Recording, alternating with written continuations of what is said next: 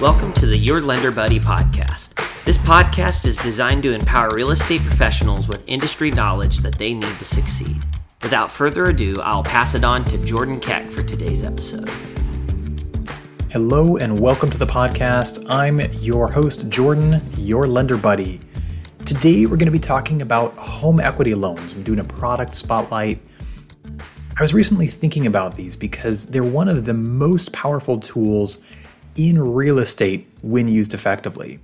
So not knowing about home equity loans, when they can be used, how to be able to apply them effectively, and who can do them well can really hamstring your ability to succeed and your client's options on the table. So very powerful, wanted to walk through these. So first off, why are they important right now? Home equity loans are important because with the interest rates going higher, that means we've got a lot of clients, whether they're looking to sell a home and buy or, whatever the situation is. If they own a home, the likelihood that they have a mortgage below 4% is very high. And anytime they've been financing in the last nearly decade, rates have been significantly lower than where they are right now. So as I'm recording this today, rates are in the sixes. They were in the sevens before coming down. So people don't want to have to refinance to take access of their equity, whether that's lowering their payments or being able to make large expenses, pull money out for whatever reason. So as a result of that, it significantly reduces the number of ways you can access that equity. You can sell your home, you can refinance your home, or you can get a home equity loan.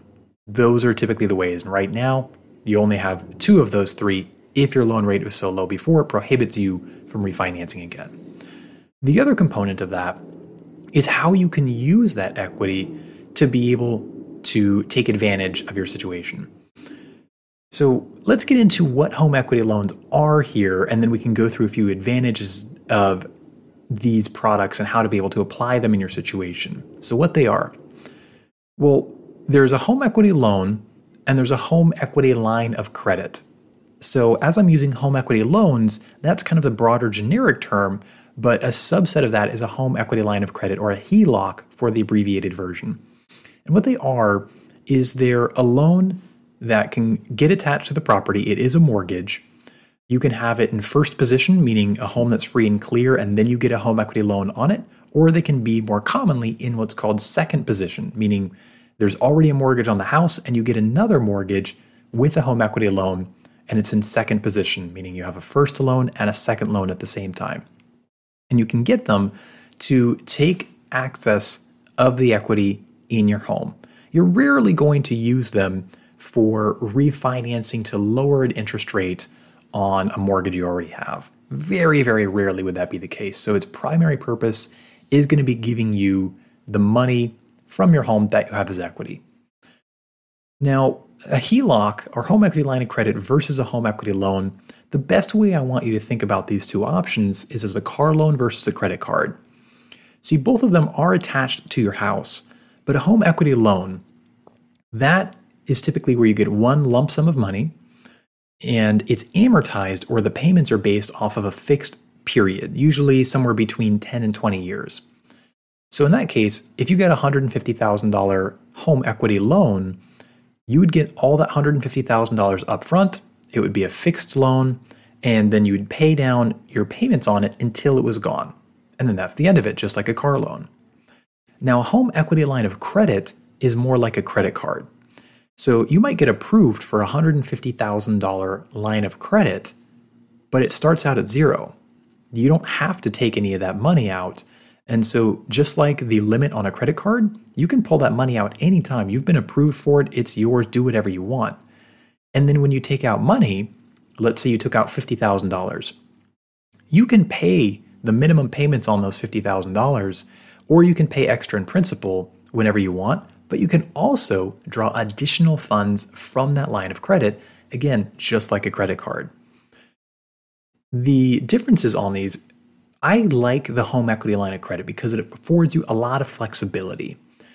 Depending on the lender you're going through on these, going with the home equity line of credit might be a slightly higher interest rate. You might have a variable rate as opposed to a fixed if you just do a home equity loan. So there are some subtle differences there. But by and large, I found that they're small enough and nuanced enough that I really like the flexibility of the HELOC. I like getting them on any properties that I own because it gives me the option of pulling out money if I need to. I've already been approved for it. I have my limit. So if I find a great opportunity, I can jump on that quickly. So some of the advantages of these home equity loans. If you're comparing it to a regular or a full refinance, the home equity loans are going to have much lower costs. Typically, when you think of refinancing a full mortgage through a conventional or FHA or a VA loan, you're looking at several $1,000s in costs to do that. Whereas home equity loans can typically be done sometimes with as little as a few $100s in costs. They're usually going to be faster, they don't always need an appraisal, and they're often more limited documentation compared to a standard mortgage. It's not uncommon to see somebody get approved with a few pay stubs and an automated valuation for their property as opposed to an appraisal. A few of the disadvantages on these can be that they often do have a higher interest rate because they're in second lien position, meaning they're a bit more risky from a lending standpoint. They may not give you access to as much equity in the property. So a lot of lenders will have caps on their loan to value on home equity loans, and they might be anywhere from 70 or 80%. Typically the highest that I've seen out there is maybe going to be 90%, meaning that you can get a loan for up to 90% of your property's value minus whatever your current mortgage balance is. Whereas if you did a standard refinance, you can typically go higher than some of these home equity lines of credit or home equity loans if you're already living in the property as a primary residence. You can only have, one of the drawbacks is that you are going to have two loans instead of one. So a little bit of extra accounting and paperwork to make sure you're paying both mortgages. And they could be harder to get on rental properties. Not a whole lot of companies will do home equity loans on rental properties, and the ones that do typically have very restrictive requirements, giving a limited amount of the value, very high costs and interest rate to where it doesn't really make sense. And lastly, a few examples or scenarios on how these can be used to solve different problems for you or for your clients.